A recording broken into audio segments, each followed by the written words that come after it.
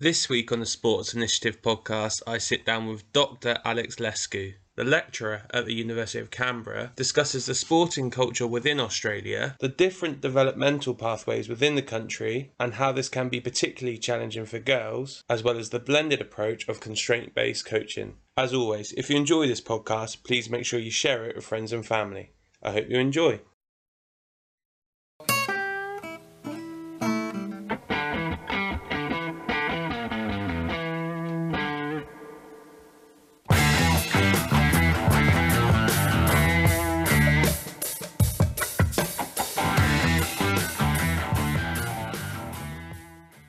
Perfect. So, Alex, listen, really appreciate you jumping on. As I said, bit of a morning, evening deal going off for us today. But yeah, really appreciate you spending a bit of your, Tuesday evening with me and with us.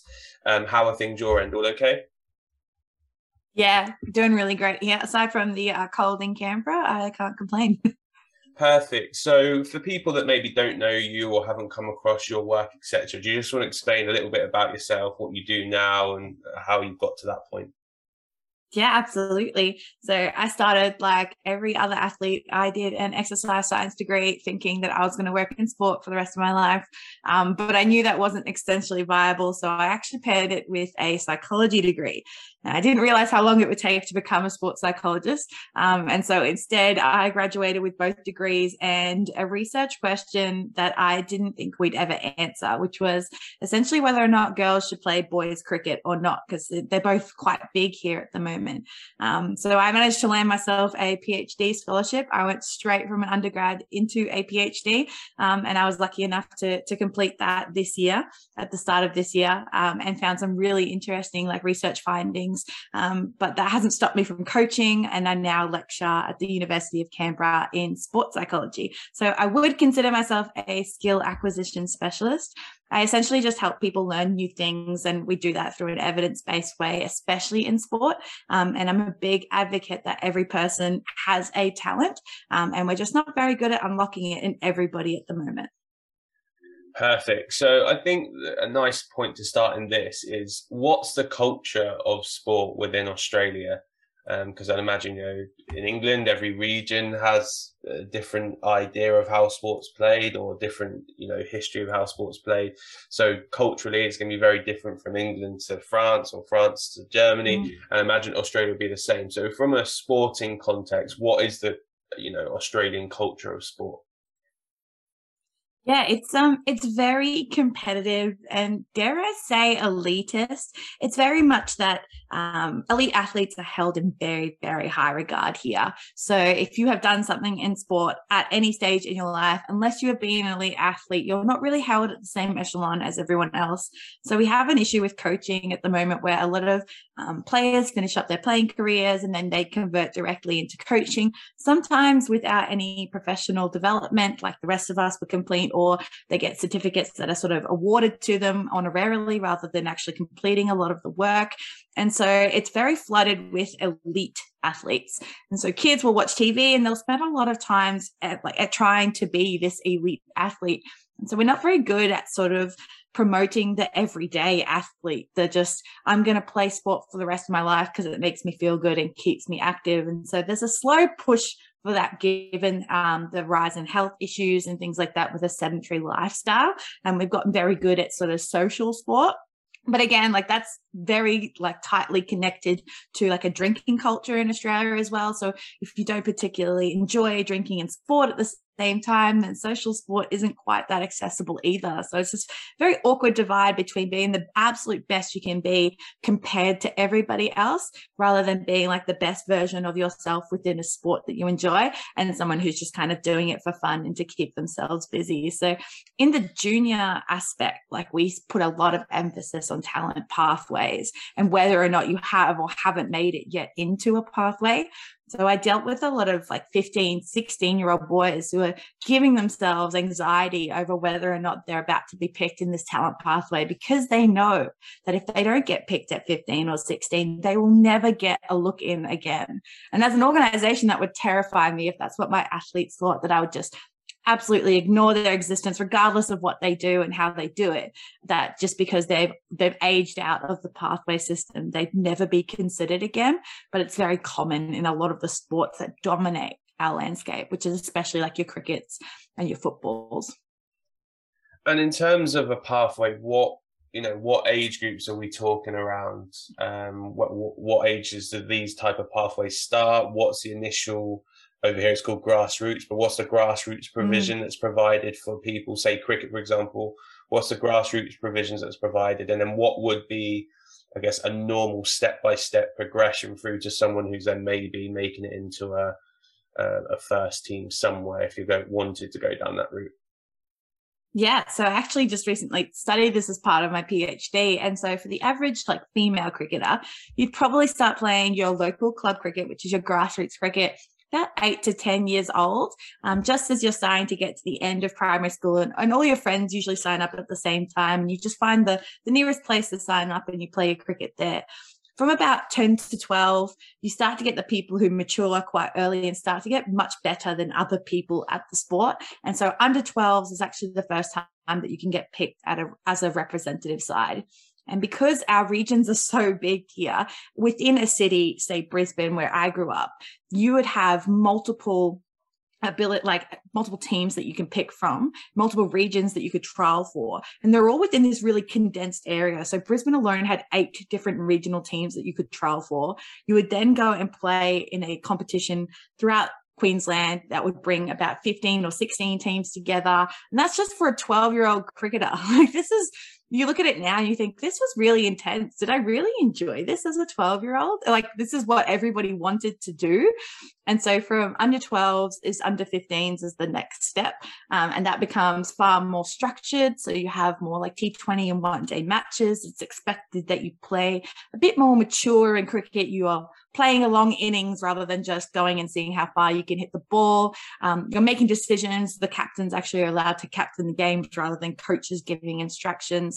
And you probably travel alone without parents probably for the first time as well. So it's a very different environment and incredibly dependent on who you know, the impression you make at the actual trial itself, and of course the statistics that you have within the season. So people really start to worry about whether or not their strike rate is high enough, whether or not they're taking enough wickets, when realistically them playing a sport, an organized sport at 15 is just good for them.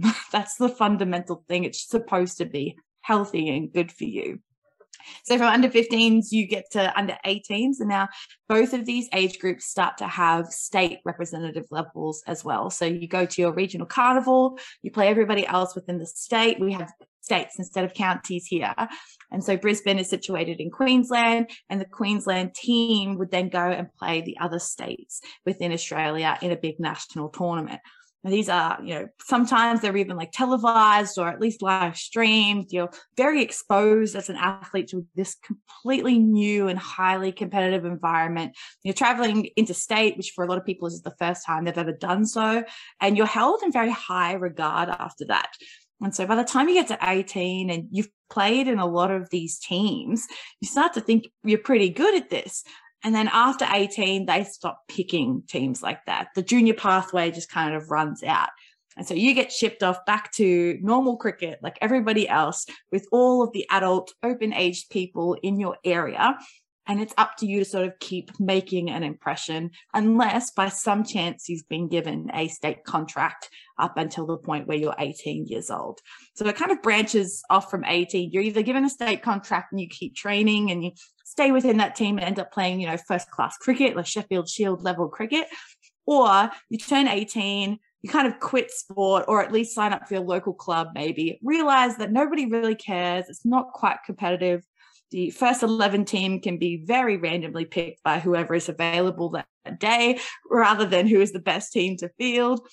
And this different environment can turn a lot of people off cricket, especially because it's not what they're used to. They're used to training very specifically and being told what to do. And now you're sort of just left to your own devices and no one really tells you what you're supposed to be working on anymore. And that self-directed learning isn't something they're really prepared for. So you're either a prodigy at 18 or you're lucky to play, 3 or 4 matches for first grade before you realize this is not quite the same. And whether or not they even stick with cricket is a big issue at the moment, because our schoolboys cricket here is incredibly competitive and worth scholarships. So schools will vie for different cricketers just to make sure that they're in their school team. And then after that, they're sort of kicked to the curb.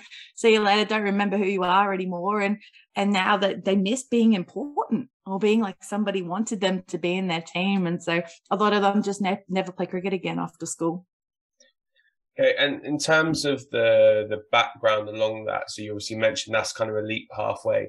Is there still participation pathways alongside that? And how much emphasis is played on that kind of participation pathway alongside that structure? Yeah, every age group will still have a participation arm where you can just sort of play with your friends in a team in a structured environment so that you can go and play different games every week. Every state will have some sort of version of that, slightly different. And they've actually introduced two sort of different pathways for that. So if you prefer the long form of cricket or 50 over matches, you can actually play in a competition where they will organise those for you. So your games are predominantly longer form. It makes for a little bit a bigger day, so a bigger commitment on a Saturday, which not everybody wants to do. And so that's predominantly on a Saturday morning. It's quite hot on a Saturday. And it's for the people who are almost like diehard cricket fans or really enjoy the game as it is. They also recently introduced a T20 version. So essentially you can sign up and play T20s on a Wednesday night or a Friday night or a Sunday afternoon, where it's a little bit less structured and definitely less of a time commitment and less traditional version of cricket to try and get people who weren't appealed by the 50 over matches and a full day Saturday to still try and come along and play the game for what it is, because it brings such a benefit to be involved. And so Cricket Australia has been really good at sort of developing simultaneous like pathways, depending on how you feel like you want to interact with the game, to try and make it a little bit more accessible for every person who kind of looks at cricket and goes, I could give that a go. Like that seems like a fun thing to do on a weekend, but not my entire weekend. And as someone who played cricket from 9 o'clock on a Saturday morning to 6 o'clock on a Sunday night for most of my junior years, I can totally relate to not wanting to do that. And then in terms of the I guess the culture around clubs, what does that look like? So if I give you an example, when I've been out to Holland previously, I've been really impressed with the setups they have around a local team.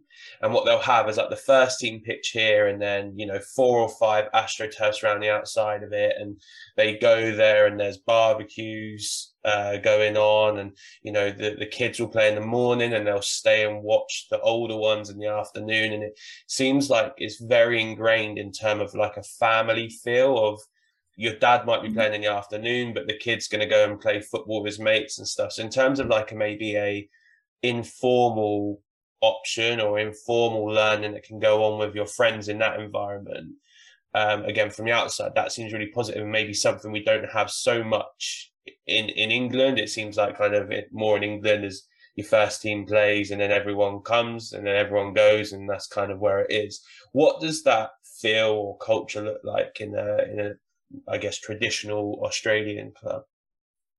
Yeah, definitely closer to England than it is Holland. I mean, it sounds pretty incredible to have barbecues going and things like that. And it's definitely less sort of like age differences in interactions around clubs. So they're trying to push our version of like first 11 cricket within a club as something that is marketable. And so people would go down and watch the games. And that's never really happened before because there's not much to see. Like anyone who's of worth note is actually already playing at an elite level. And so you can watch them on TV when they're in the Big Bash. You're not going to go to their local Saturday game and watch them not bowl because they're not allowed to. Like it's not as exciting. And so they find it quite difficult to market. But people still go along. Like if your game finishes early and the first 11s are still going, then you will sit there and watch because they are a class above in some cases, or there's at least 1 or 2 players that you're really curious to see how they go. Some clubs are better than others at trying to get that sort of generation of just people down and having a go and actually watching the rest of the club. Like there's an investment in the whole club mentality of supporting your team versus another team. Some clubs are very aggressive at it and like to heckle from the sidelines, and other clubs just want their junior kids to come down on their way home, have a look at the game, and then continue on their way. So I would love the perfect environment would be when you go to a training session, you have your under 10, your under 15s and first 11 sort of training in the same general area. And a lot of the times it's shared synthetic nets, or at least just like one synthetic pitch in the middle of a field, and there's usually kids all crowded around it, to be able to walk around between the different environments and feel welcome, like to be a 15-year-old who saw someone hit a 50 on the weekend and be like, whoa, how did you do that? Like, what's your thought process around an innings like that? But then the 10-year-old to also come to the under 15s, maybe they have a sibling in that team and still feel welcome in that environment.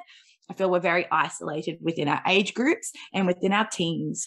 And that's slowly changing now that we have our pathway system is sort of moving away from age ranges. So it's not necessarily going to be your under 10s anymore. It's now stage 1. So the first time that you started playing cricket. And that can range from like 8 to 12 years old. And so that kind of shared peer learning across age groups has been really useful for people who are picking up cricket for the first time. And maybe your 8-year-old has 5 years experience because they've been playing in the backyard and they already know how to bowl a ball, and they can help the 12-year-old who's never even held a cricket ball in their hand before, and things that you can't really sort of predict in a training environment, that sort of just happen organically between kids. So some clubs really good at it, and it's almost an environmental architecture thing. Like our nets at my local club, we had turf nets at one end, synthetic nets at the other, and this beautiful green space in the middle, and then your main oval. And so you usually have like your first 11 are doing their fitness warm up around the oval. You've got a under 10s team actually using the field in the middle as just like a place to run around and play after their training sessions. People doing throwdowns in the synthetics, people bowling in the main nets. And you could have someone bowling, 120 kilometers an hour comfortably at one end, and some little kid who's learning to throw the ball the first time. And the contrast is just amazing. And so we were lucky in that was a very welcome environment, but definitely not the case with all clubs across the board. And because it's so competitive that you just essentially want the best from your best. And some people get left behind as a result. And some people are okay with that. I'm not, but it's a slow process to change. And can you talk a little bit more about that stages that they've made a shift towards? Because I think that's a really interesting concept from what you said there. Yeah, it took a bit of time, but we essentially have a stages, not ages approach. So I did speak about our representative teams as like an age-based progression, but within our participation level, it's kind of changing so that you have a stage-based approach, and it's based on the experience that you've had within cricket. So if you've never played cricket before and you're about up to 12 years old, I think is the cap, purely because of like maturation and how tall and how fast you would be, then you'd enter a stage 1 competition, and that could be with anybody within that same experience level or rough age range. And the idea is that their games are quite quick. They have different rules. So like you have to, rather than if you're out, you lose runs, you retire at a certain number of balls, and it's very constraints based so that everybody gets a good bowling opportunity, a good batting opportunity, and opportunities in the field as well. And so the idea is just that you're enjoying your first experience of cricket, so that when it becomes quite structured and much longer, you have the foundation of skill to put the ball on the pitch so that you can also hit the ball in the next innings as well. If you don't have the ability to bowl the ball onto the pitch, then kids in surveys have said that they don't enjoy the game because they can't even, the fun part's scoring runs. Like you want to hit the ball as far as you can. It's the fun part. And so if the bowler can't put the ball where they can hit it, they became really frustrated with that and the research that built the staged approach. So your stage 2 then moves to people who are more comfortable playing like a full 20 over match. You're probably a little bit older, so about 12 to 15 or 16 years old. And some people might actually just stay in stage 2 or the very low divisions of stage 3 throughout their schooling career, and that's perfectly fine. It's exactly who it's designed for. And you'll still have your division 1 stage 3, which is essentially your school first 11.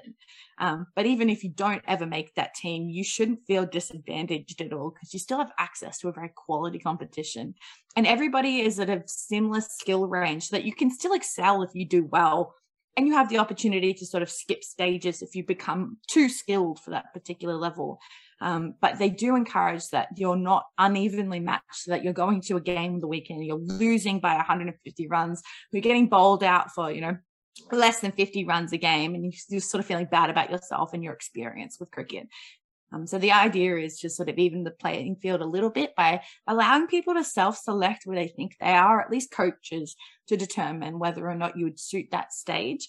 Even after a couple of games, you're more than happy to sort of swap stages just to make sure that you're getting what you want out of cricket the most, and also making sure that there's nobody who's really dominating and sort of ruining some kids' weekend because they're way too good compared to everybody else. From a social perspective, how does it work with individuals maybe playing with children that are younger than them, or one of their friends being in stage 2 and they're still in stage 1? Has there been any, I guess, evidence of that being a positive or negative in either way? So that it's only been recently implemented. We're probably only a couple of years in now, and it's the first time, this year was the first time I've actually coached within some of the lower stages. And so within our under 10s girls team that I coached, it was some of the first time they'd ever played structured cricket. And so we had girls who are, year 7 or level 7 compared to, literal 5, 6-year-olds who are in grades 2 or grade 3, and they're in the same competition. And so they did feel out of place to start with. And that was really difficult because if you're bowling to a 6-year-old, they're so much smaller than you, they're less mature. If you hit them, they cry. Like, there's just so much going on. And so for them, it was about, okay, how can I get my skills up as fast as possible to get out of this stage so I don't want to play 6-year-olds again? And then there'd be the weeks where you'd have a team that are full of 12-year-olds, but not particularly skilled and just really tall. And so having the conversation with the 6-year-olds to be like, look, I know it looks scary. They look so much bigger than you, but they wouldn't be in the stage if you weren't at the same skill level. So I want you to forget that they're giants for, this second while you're about to walk out there, and just treat it as like, I'm going to bowl the ball here because I want to. What they do with it, that is completely up to them. They are not going to tell you what to do. And so you're not going to tell them what to do either. Just bowl the ball, field it when they hit it. That's all we have to worry about.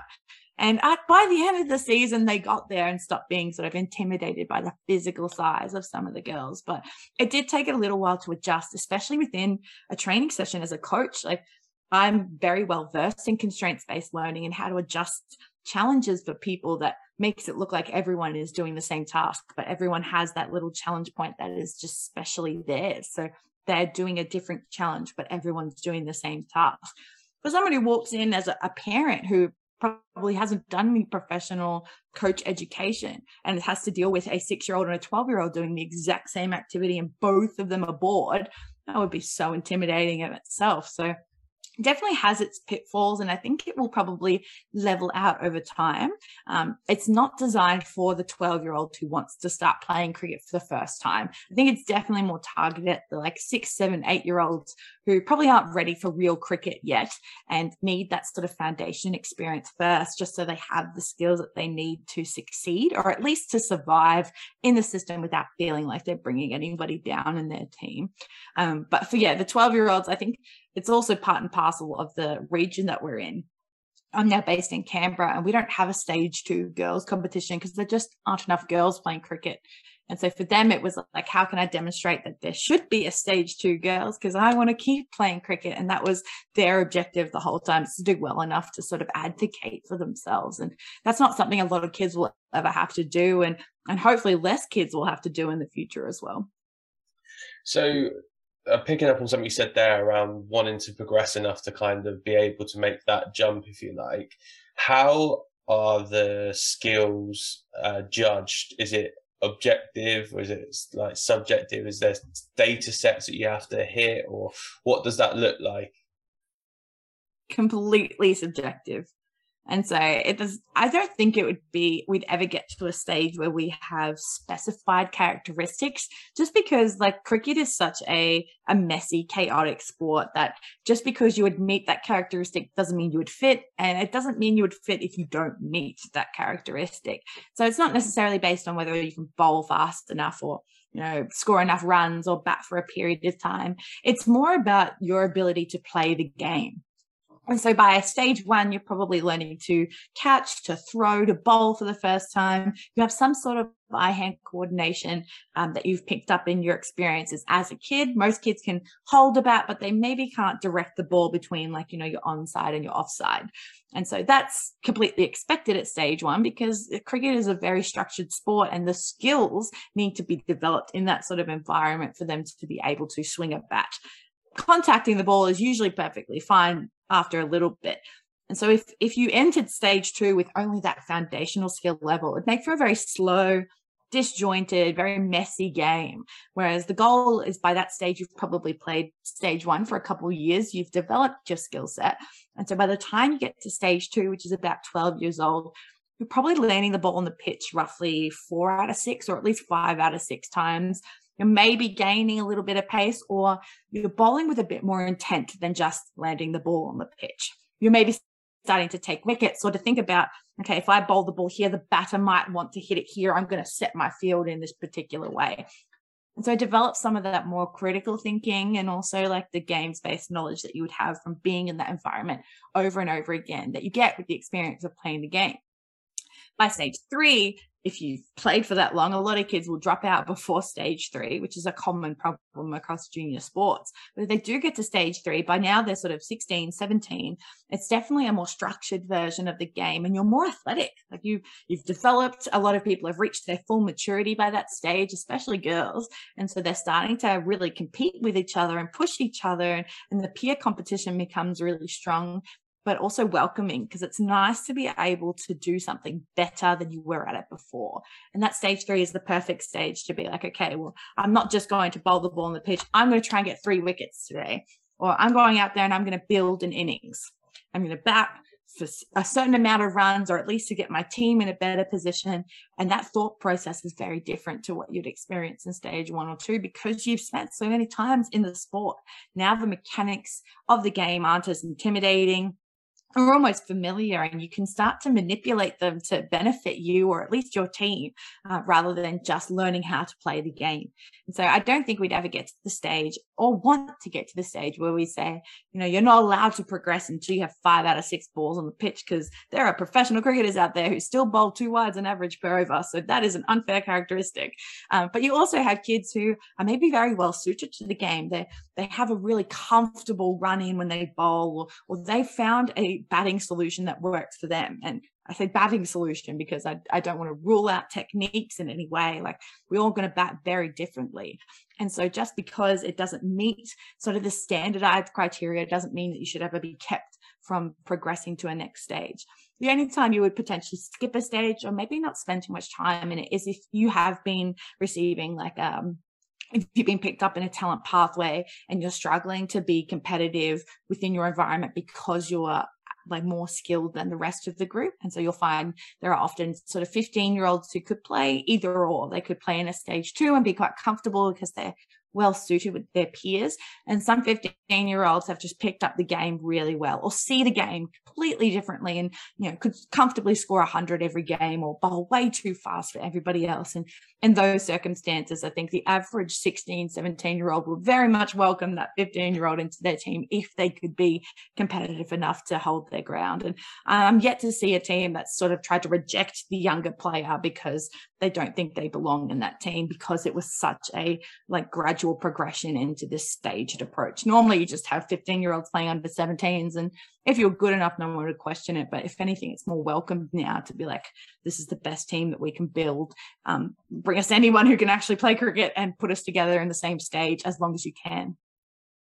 Yeah, that makes complete sense. And yeah, I agree. In my experience, if the older players feel like the younger players can add something to their team, and that normally they're very welcoming at that point. So it's interesting that's the same case. So looking at it from, I guess, environmental point of view, you mentioned at the start around your recent research around girls participating in boys sport, and what that looks like. So it's the Euros over here for soccer, or football as we call it.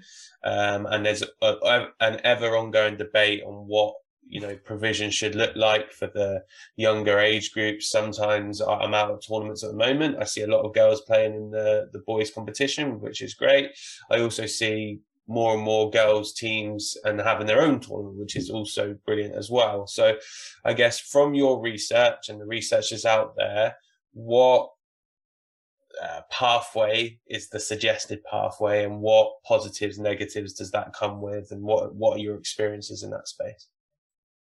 Yeah, so I actually didn't get to answer that question as part of the PhD because nobody's ever asked it before, which is a nice problem to have in research. But essentially, yeah, we went in thinking, okay, we'll measure the differences essentially between the two pathways as I've seen them as a coach, and then potentially look at, what is it about those different pathways that fosters a different development experience for a talented athlete or someone who's considered to be talented. And so when he realized that nobody had ever asked cricketers in particular, I don't think there's any research out there on female talent development specifically, like, what did you do? What was your experience? What was your pathway? And so for cricket, we had to start very specific. I had to go back to all the elite players that we could find and be like, okay, what was your first interaction with cricket? Sorry. Did you play backyard cricket? Like, what is your earliest memory? And then sort of, where did you go from there? What did your pathway look like? And so for a lot of them, it was, I played with my brother. I wanted to beat him. And so I became really skilled because I wanted to be the best cricketer in the family, or, little stories like that are usually bound from a family engagement in cricket, or a really positive experience in the backyard. I even had grandparents who would give throwdowns, which I thought was incredible. And so from there, a lot of them would speak about, okay, they got to under 12s, and it's sort of questioned why a girl is playing in a boys team after under 12s, because you're sort of like roughly the same height, or at least very similarly skilled physically at that age. And it's not until you hit puberty that things start to look a bit different.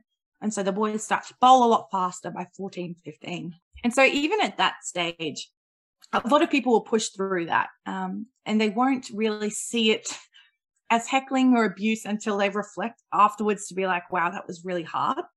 Like, just rocking up on a weekend and being in a team that usually doesn't question it. Like, it's not the team itself or that environment that's like, I don't want this girl to play in my team.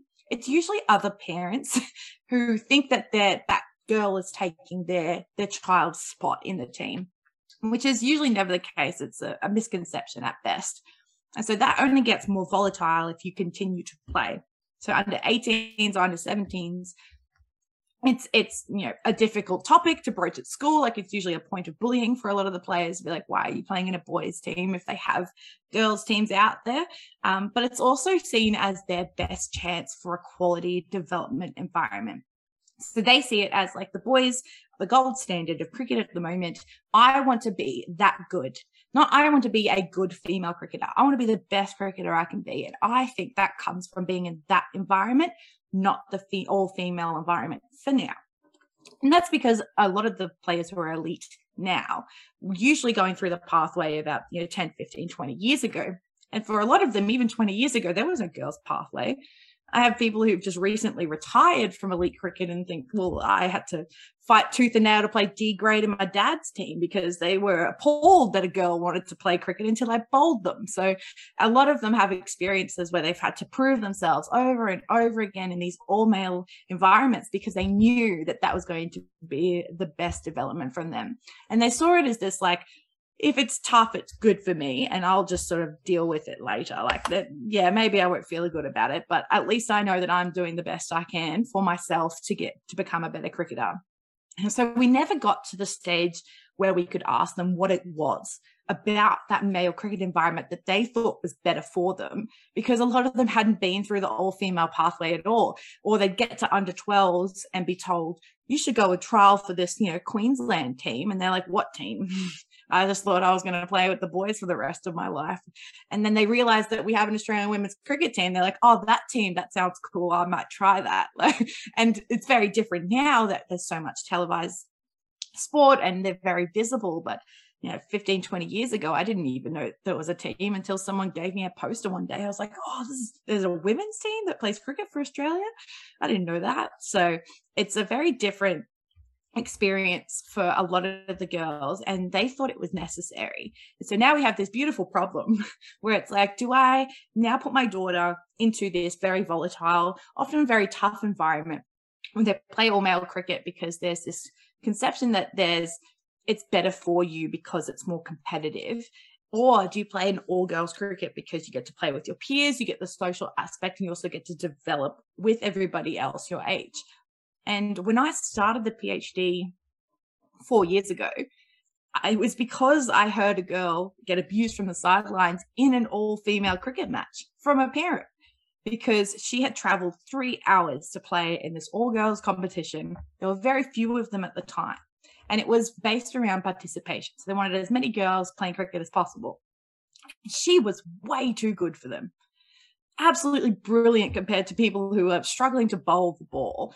And she hit this beautiful six back over the bowler. And the bowler looked like she was about to cry.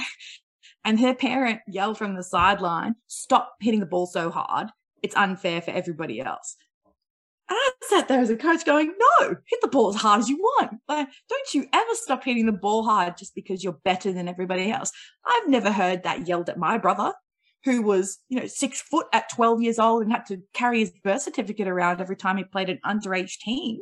Like, why would you say that? And so that really ticked me off. And that's the only reason I got into research was, to prove this parent wrong, that it doesn't matter what competition you play. And I still don't have an answer for them, but I will one day. So even in an environment like that, if you are too skilled, it's considered bad. And if you want to become better and you're too competitive compared to your peers, that's also seen as a bad thing in all-female cricket for now, because a lot of people just play all-female cricket to be with their friends and play a sport together, and that sport just happens to be cricket. It's slowly getting better in terms of pathway teams, which are really competitive and sort of instill a bit more like you will become the best player that you can be within this pathway, and that's perfectly fine. But no, not everybody has access to that very specialized talent pathway, and it's selected on arbitrary means and coach gut feeling a lot of the time. And so whether or not you ever get to be in an environment where you feel empowered to become a better cricketer with an all-female team is purely chance at this point, because there is just no development system that is useful to the wider population. It's only very specifically the pathway you've been inducted in. And so I hope we do get to the day where you show up to your local cricket field and you do feel like you're getting the best out of yourself, that even if you never become an elite athlete, you'll at least know that you have reached your potential. And I think we're a long way off that, purely because we don't know what it is that makes a good talent development environment yet. We have a general idea of what training should look like. I've even developed like a scale on how to make training a bit better so that clubs hopefully train their athletes to become more skilled, or at least become better at what they want to become better at. But we still don't have an answer for whether girls or boys cricket is a better environment, because we just haven't learned how to measure what those environments look and feel like, and then go back and ask the players whether or not they think that's why they enjoyed / suffered through their experiences to get to the point where they are now. I do think, though, at this stage, you can absolutely play all-female cricket and become elite. And in regional areas, because there's very limited all-female cricket, there is absolutely nothing wrong with playing in the boys' system as long as you can survive and just seeing how you go from there, because they do become a bit more like aggressive or cutthroat athletes, because that's sort of environment that they've been exposed to. It is absolutely okay to be very good at something. And I feel like Australia has this like tall poppy syndrome, where if you're too good at something, you can sit down now, stop making a big deal of yourself. And you don't really get that in the country. If anything, they're super proud of being good at something and being better than other people at something.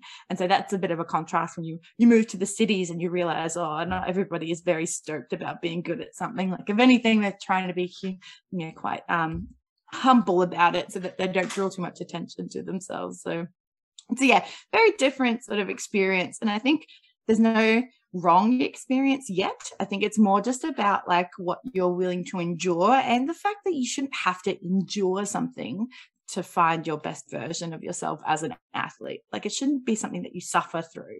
It should be something that you quite enjoy. I think it's interesting what you're saying there around the obviously social side compared to the elitist side. And imagine from what you said here and my experiences in the UK as well, is that there's lots of pathways for people that want to push to be professional footballers or professional rugby players or cricket players or whatever, particularly on the boys' side. And if you're a girl who wants that, that's their aspiration, is to play for the women's football team or women's cricket team, maybe play in an environment that you said there where it is more social and the focus on actually I just want to be able to turn up with my friends and play, might not challenge them as much as they would like at that moment in time. So there's probably a balance in that between being in all girls cricket, so you do get social integration, all that type of stuff, compared to actually being in an environment where it is a little bit more cutthroat and competitive, because that's going to make me want to hone my skills or put my skills under pressure in stressful times for me. And then hopefully that allows me to pursue the goal that maybe I have, rightly or wrongly, that this is what I want to do and this is what I want to be. Yeah, absolutely. And I think that's a good way to describe it as well. It's this, you know, there you can absolutely just play sport because you feel like a social interaction is good for you and you want to be able to move your body, and cricket just happens to be that vessel. That's absolutely fine. And I'm not saying we shouldn't have those opportunities for people. If anything, they should be more integrated, so it's not seen as a bad thing that you only want to play social sport. It's, you know, a representation of where you are in your life, and social sport is the one thing that makes you happy, then so be it. But I do think it's not fair to then expect athletes who do want the best out of themselves to then have to go through only that environment to demonstrate their ability and not feel like there is somebody there to make them better, or at least help them unlock what their potential is. If you're going to a, you know, environment and you've just hit 100 on the weekend and they're teaching somebody how to bat for the first time in the exact same training environment, then I can understand why you feel a little like underprivileged in that scenario. And a lot of people will probably spend a lot of their time being like that because they've learned far more from their unstructured play environments than they have from a coach. And that's becoming way less common now because we're probably not spending as much time in unstructured play. But you shouldn't have to rely only on a all-female social-based pathway or participation-based pathway to be your talent development environment. I feel like there should be something else there that is going to benefit you and also benefit the people who don't have to be subjected to your excellent skill set every weekend, because getting hit for six sucks. And I totally understand why that bowler wanted to cry. But if anything, it's a really good showcase as to why we need both and why it should be perfectly sustainable to do both as a pathway, because there's obviously a need for it. Perfect. So coming on to the environmental side, obviously you mentioned a little bit around the talent development, skill development, etc. So obviously you mentioned some of the research you've done around that.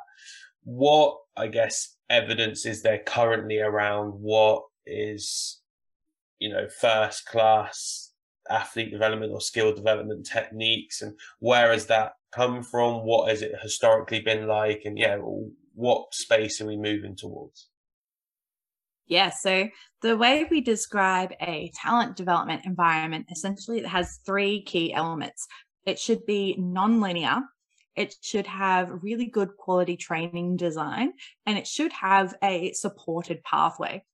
And so essentially non-linear just means that you are not going to learn something and get exponentially better as you get older. There's no guarantee that your learning will be a direct line. And this is a pretty common construct nowadays, is that learning is not direct, but rather we sort of chop and change and we learn something and then we sort of regress a little bit and then we get a little better. And so this non-linearity of learning is something that we should be including in a lot of our talent development environments. And that looks like, you know, maybe you are really good at 12 years old and then hit puberty and then you really struggle because your body has changed. Everything is different. Like you have a billion thoughts happening at once that you've never had to deal with before. And now you're trying to still become an elite athlete. because you didn't play at an elite level in under 15s, that shouldn't mean that you're not considered later on because you have demonstrated elite performance as you get older and you've sort of mastered your body and you become a well-rounded athlete. I think a lot of people are very scared that if they don't sort of make it at that 15 level, like I said before, that they will never get considered again. And a good talent development environment would mean that they're not worried about that because they know that they could get picked up at any stage if they've met this sort of criteria of what makes them elite. We also don't know what that criteria is. And that was probably one of the saddest things that came out of my research when you ask like coaches and managers, what do you look for as a talented athlete? And a lot of people said gut feeling, which is very terrifying. So even just knowing what an elite athlete is makes it very difficult to have a nonlinear pathway, because now you don't know what you need to be to sort of make it at that level again, because there is no sort of defined criteria of when you've made it. The second one is training design.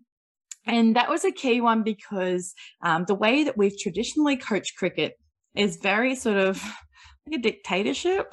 I think we've moved towards movie director now. Essentially, you have one person who has all this knowledge as a coach. It is their job to then impart that knowledge onto you by giving you extensive instructions, maybe even taking the bat off you and showing you how to hold it, or maybe even taking your arm and showing you how to swing it. And so that sort of level of learning now has been shown repeatedly in research to not be incredibly helpful at developing the skills yourself, because you're sort of just modeling somebody else. You're literally just taking someone else's version of events and trying to internalize it as your own. And maybe you start to realize that we don't all bowl as fast as Jimmy Anderson because we're not all as tall as Jimmy Anderson. And that's perfectly fine. It is also not the only reason he bowls quickly, but it is one of the contributing factors. And so this idea that you should take every child and make him look at the biomechanical analysis of his bowling technique and be like, do that. It doesn't even pass the sort of bar test as a good idea for coaching. It would not fly in a pub if you tried to explain it like that, but it's totally what we do. And so we've sort of moved away from that traditional approach of just telling people what to do and how to do it, to sort of setting up an environment with tasks that they have to solve, or at least problems that they have to solve that would happen in a game, and they're sort of working it out as they go. So rather, if you take the batting example, if you've never held a bat before, or you think that they're holding it wrong, then the best way to sort of rectify that is to give them a scenario where they can't solve the problem with their current movement solution. So any player who has a very dominant bottom hand in cricket, they'll usually hit the ball in one way and sort of slap the ball almost like a tennis forehand. And that will usually be their only solution to every problem. Every time the ball comes to them, it will all go in that direction and it'll go in the exact same way. And so to encourage them to try a new version of batting, or at least a new shot to play, you need to come up with a scenario where that is the best solution for them. And this solution starts to fail. And so if you want to hit a cover drive for the first time, so a very different sort of mechanics to get the ball in the opposite direction, then we try to use things to convince them that that's a good idea, or at least the goal of the task. And they need to reorganize themselves into a way that they can actually make that a reality. And sometimes it's difficult because you have to reward bad behaviors. And like if they sort of work out a way to hit it later and slice it through there, technically they're right. But the goal is to essentially get them to take something that they're familiar with and sort of rearrange it into something that they're unfamiliar with, so that they do find a new solution to that problem. And it's a very more like coach complicated approach to coaching. Like you definitely have to think about how people move, how people learn, like what is the best way to support an athlete, and what is it that would best support their development as they continue to become more skilled. But it's definitely less like talking, direct instructions, yelling, or even just sort of telling people what to do, because everybody is going to find their own unique movement solution. And Steve Smith is a perfect example of that in terms of batting. If you tried to teach everybody to bat like Steve Smith, that would be a terrible idea. But if you tried to unteach Steve Smith, that's also a terrible idea. And so if anything, we have some really good examples of that in elite sport at the moment, where people have been allowed to thrive. And their only passing factor is that as long as it doesn't cause you pain or injury, and it gets the solution that you want, there's nothing wrong with it. And it's within the rules of the game. Obviously, we're not throwing the ball instead of bowling. But those are usually the only 3 things that you have to pass. And the rest is absolutely open to exploration.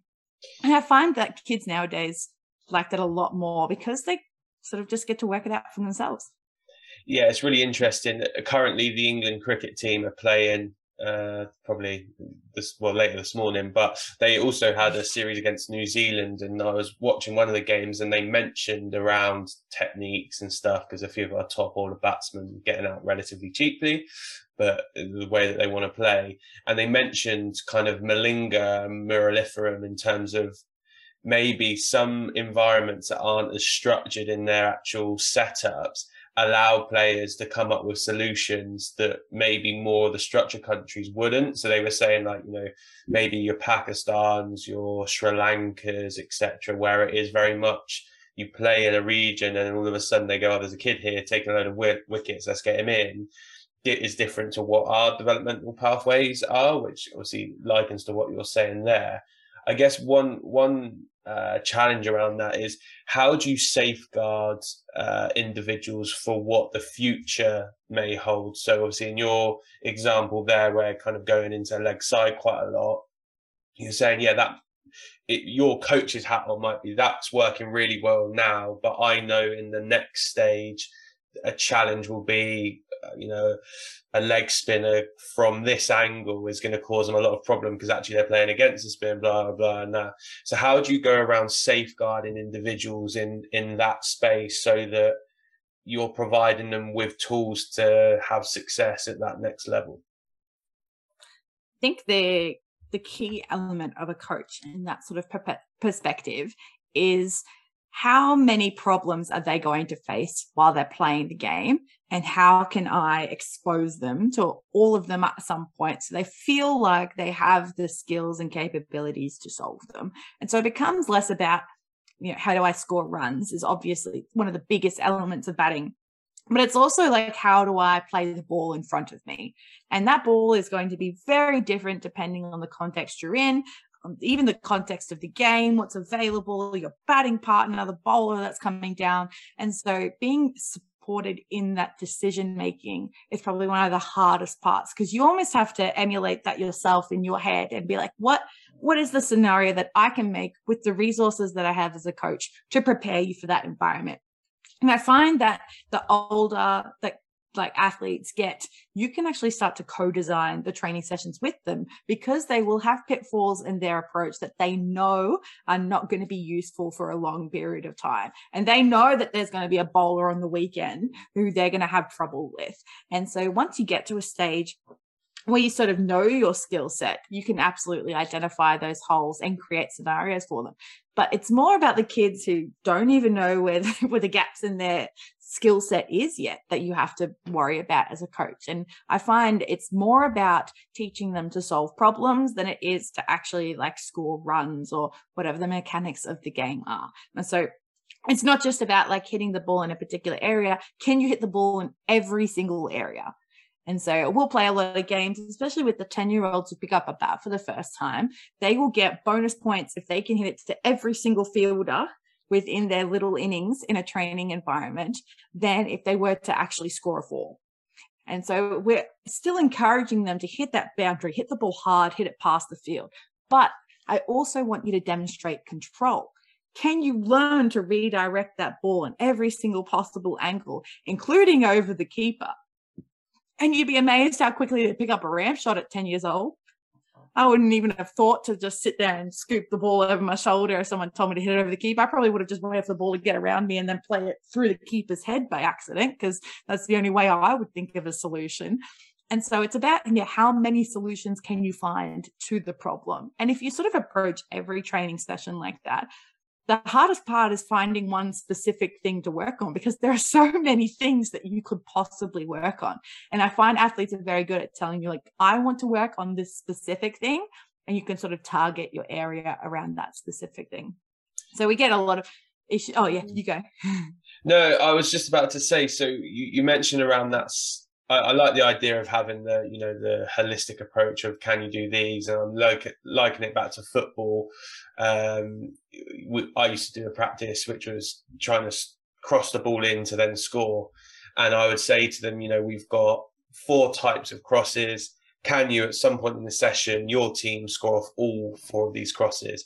And so then they're practicing the different skills, and we used to give it a name. So, you know, it'd be the David Beckham cross, which is a whip one, and they know, and they're trying to, you know, emulate that. And I think that's a really nice tool, and it resonates with them. And cricket, I imagine you could do the same. You could say, you know, the Warner cover drive, and they're trying to practice and emulate David Warner, etc. I guess the bit that I have real interest in is at that top end. How do you support the players that are maybe 17, 18 of those age groups to rectify a specific challenge that they know that they face? I'm not sure what the Australian cricket channels are like, but over here we have Sky Sports, and Kevin Peterson, for example, yesterday did a long, probably 45-minute segment around dealing with I think left arm spin and what he was looking to do, and how, you know, different flight of the ball affected the way he was trying to play. And that was something he notoriously had to work on. And I think traditionally people would have gone down the route of, you know, trying to get you 10,000 hours of that particular skill, etc. So from I guess a skill acquisition point of view, what can individuals do if they're acutely aware that this is an area they need to improve? What type of practices, or what type of session design, or what type of strategies can they use to try and develop in that particular area? Yeah. So the first place I would start is the concept of many times, many ways. And so the idea is that the only thing that was wrong about 10,000 hours is the way that we've deconstructed it into sport. We think that the most simplest form done a million times is the best way to learn something, when actually it's how many different ways can you practice the same outcome, so that when you are faced with a different context, you can still solve that problem as you're going.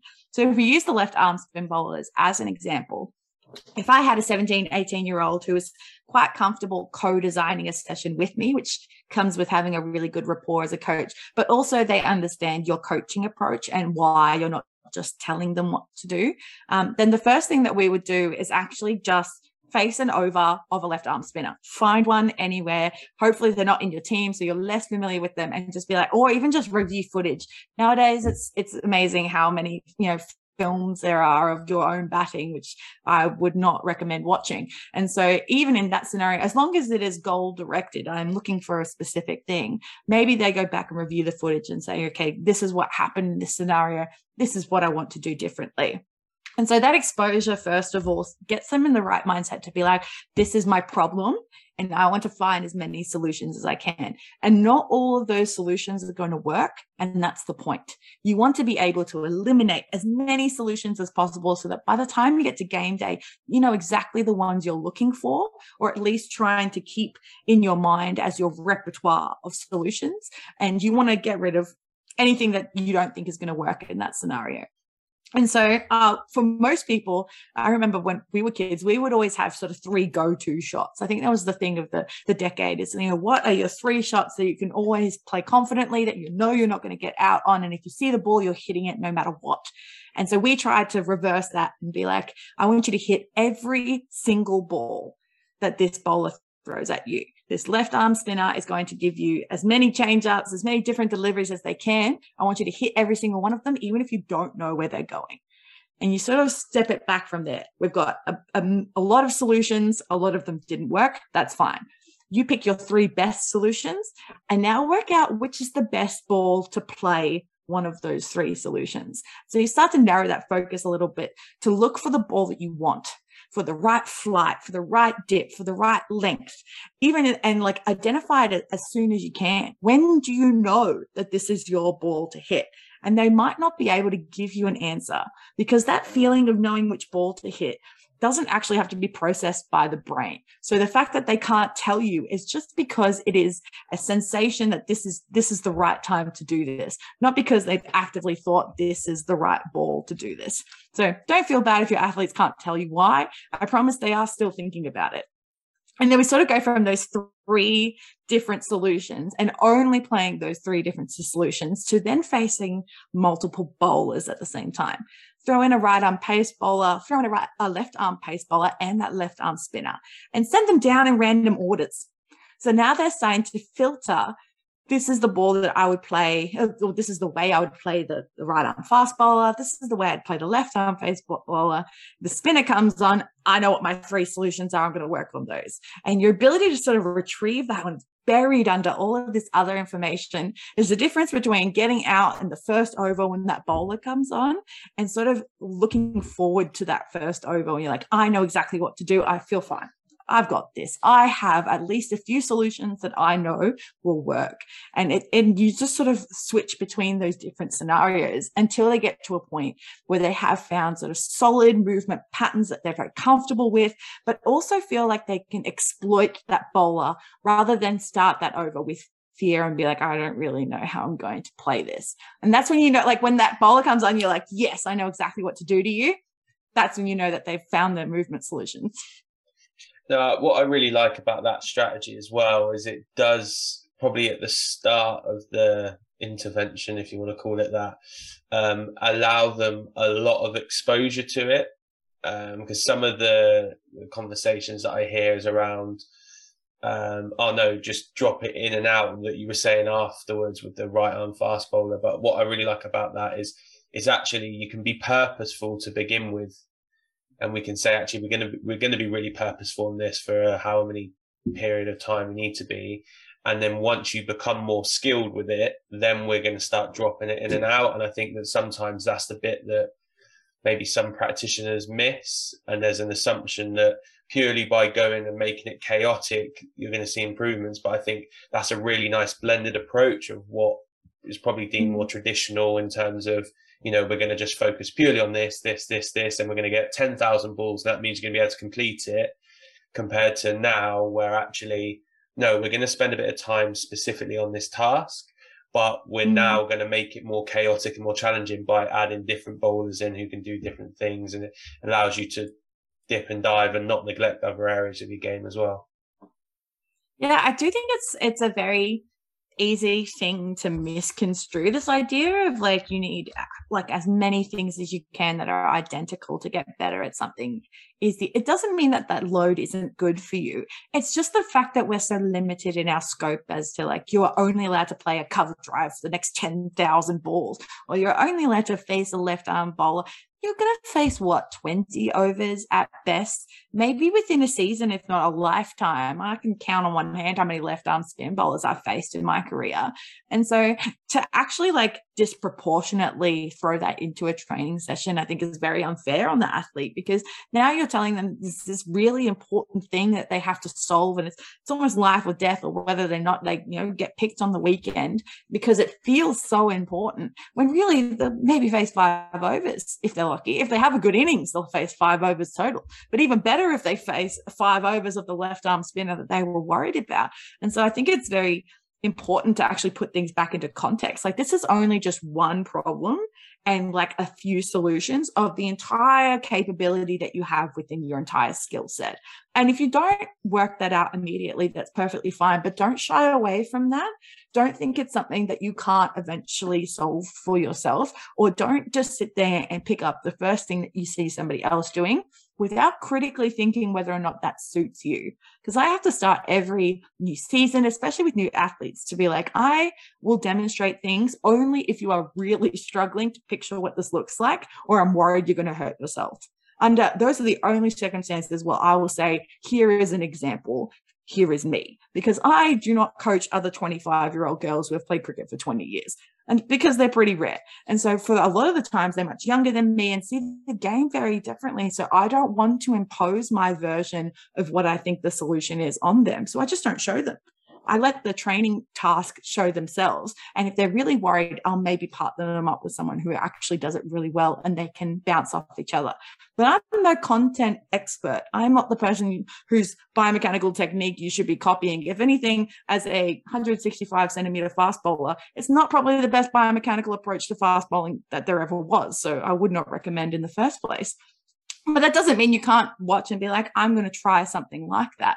And that's the stage that we want to get athletes to, because how many times, even when you were growing up, were you told just to explore something for the sake of it? Just try it and see how it goes. Like, you never really hear that from a coach. It's more something that you do by yourself in a safe environment, probably without other people, just in case it goes wrong. And I kind of want people to feel safe to do that in a team environment, and that their teammates pick them up because they're trying something new and different.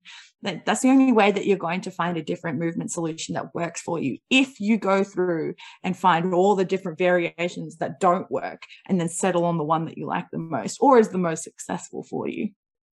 Perfect. So listen, we've come to the kind of time we allotted for this. So just one last question, which is something I ask everyone. Who is the best player or coach you've worked with or against in this space, and why? I would say the best athlete that I have worked with, I coached a second 11 school team, which was very controversial to be a female in an all-boys Catholic school coaching a second 11 team.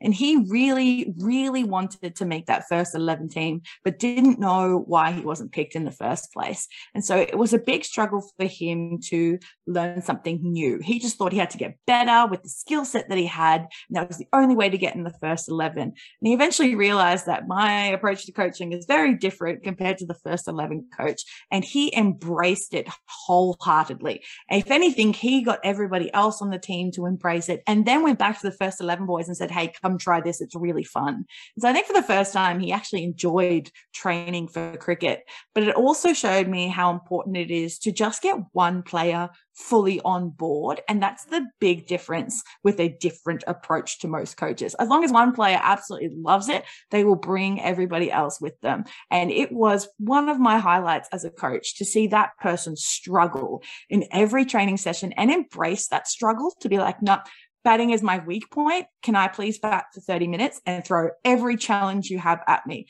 Every version, every different bowler. Hell, get the fastest bowler in the first 11 and just get them to bowl me until I work out how to keep that ball out. And we came up with so many amazing co-designed games based on that, which really got everyone else involved. And the day that he played his last game for school cricket, he scored 100, and he just ran over and said, thank you, that was you. And I've never really thought that that would be a moment that I would have as a coach, because most people see it as like a fun training session and then sort of move on beyond the grades and never see me again. But that moment has definitely stuck with me, because to embrace it like that and then to go out, not eventually play in that first 11 team like he wanted, but to go out and score 100 for himself because he knew he could do it. That's probably one of the best moments I've had as a coach, and one of the best athletes that I've ever had. Perfect. Yeah, there's a lot of conversations around, if you can get someone on board, or I'm a San Antonio Spurs fan. Tim Duncan was a massive cultural architect, and being the best player and being able to, rely on him so you could challenge that one. And then the rest of the group are like, well, if he's being challenged, I probably should be as well. It's a really positive space to be in. But listen, really fascinating conversation about cricket and culture and environments, etc. And hopefully we can catch up again soon. Would love that. Thank you.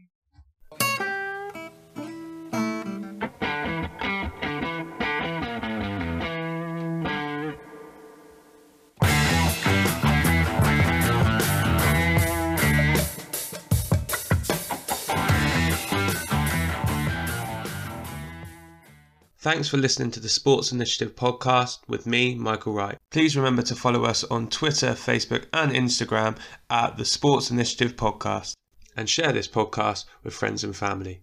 I'll see you next week.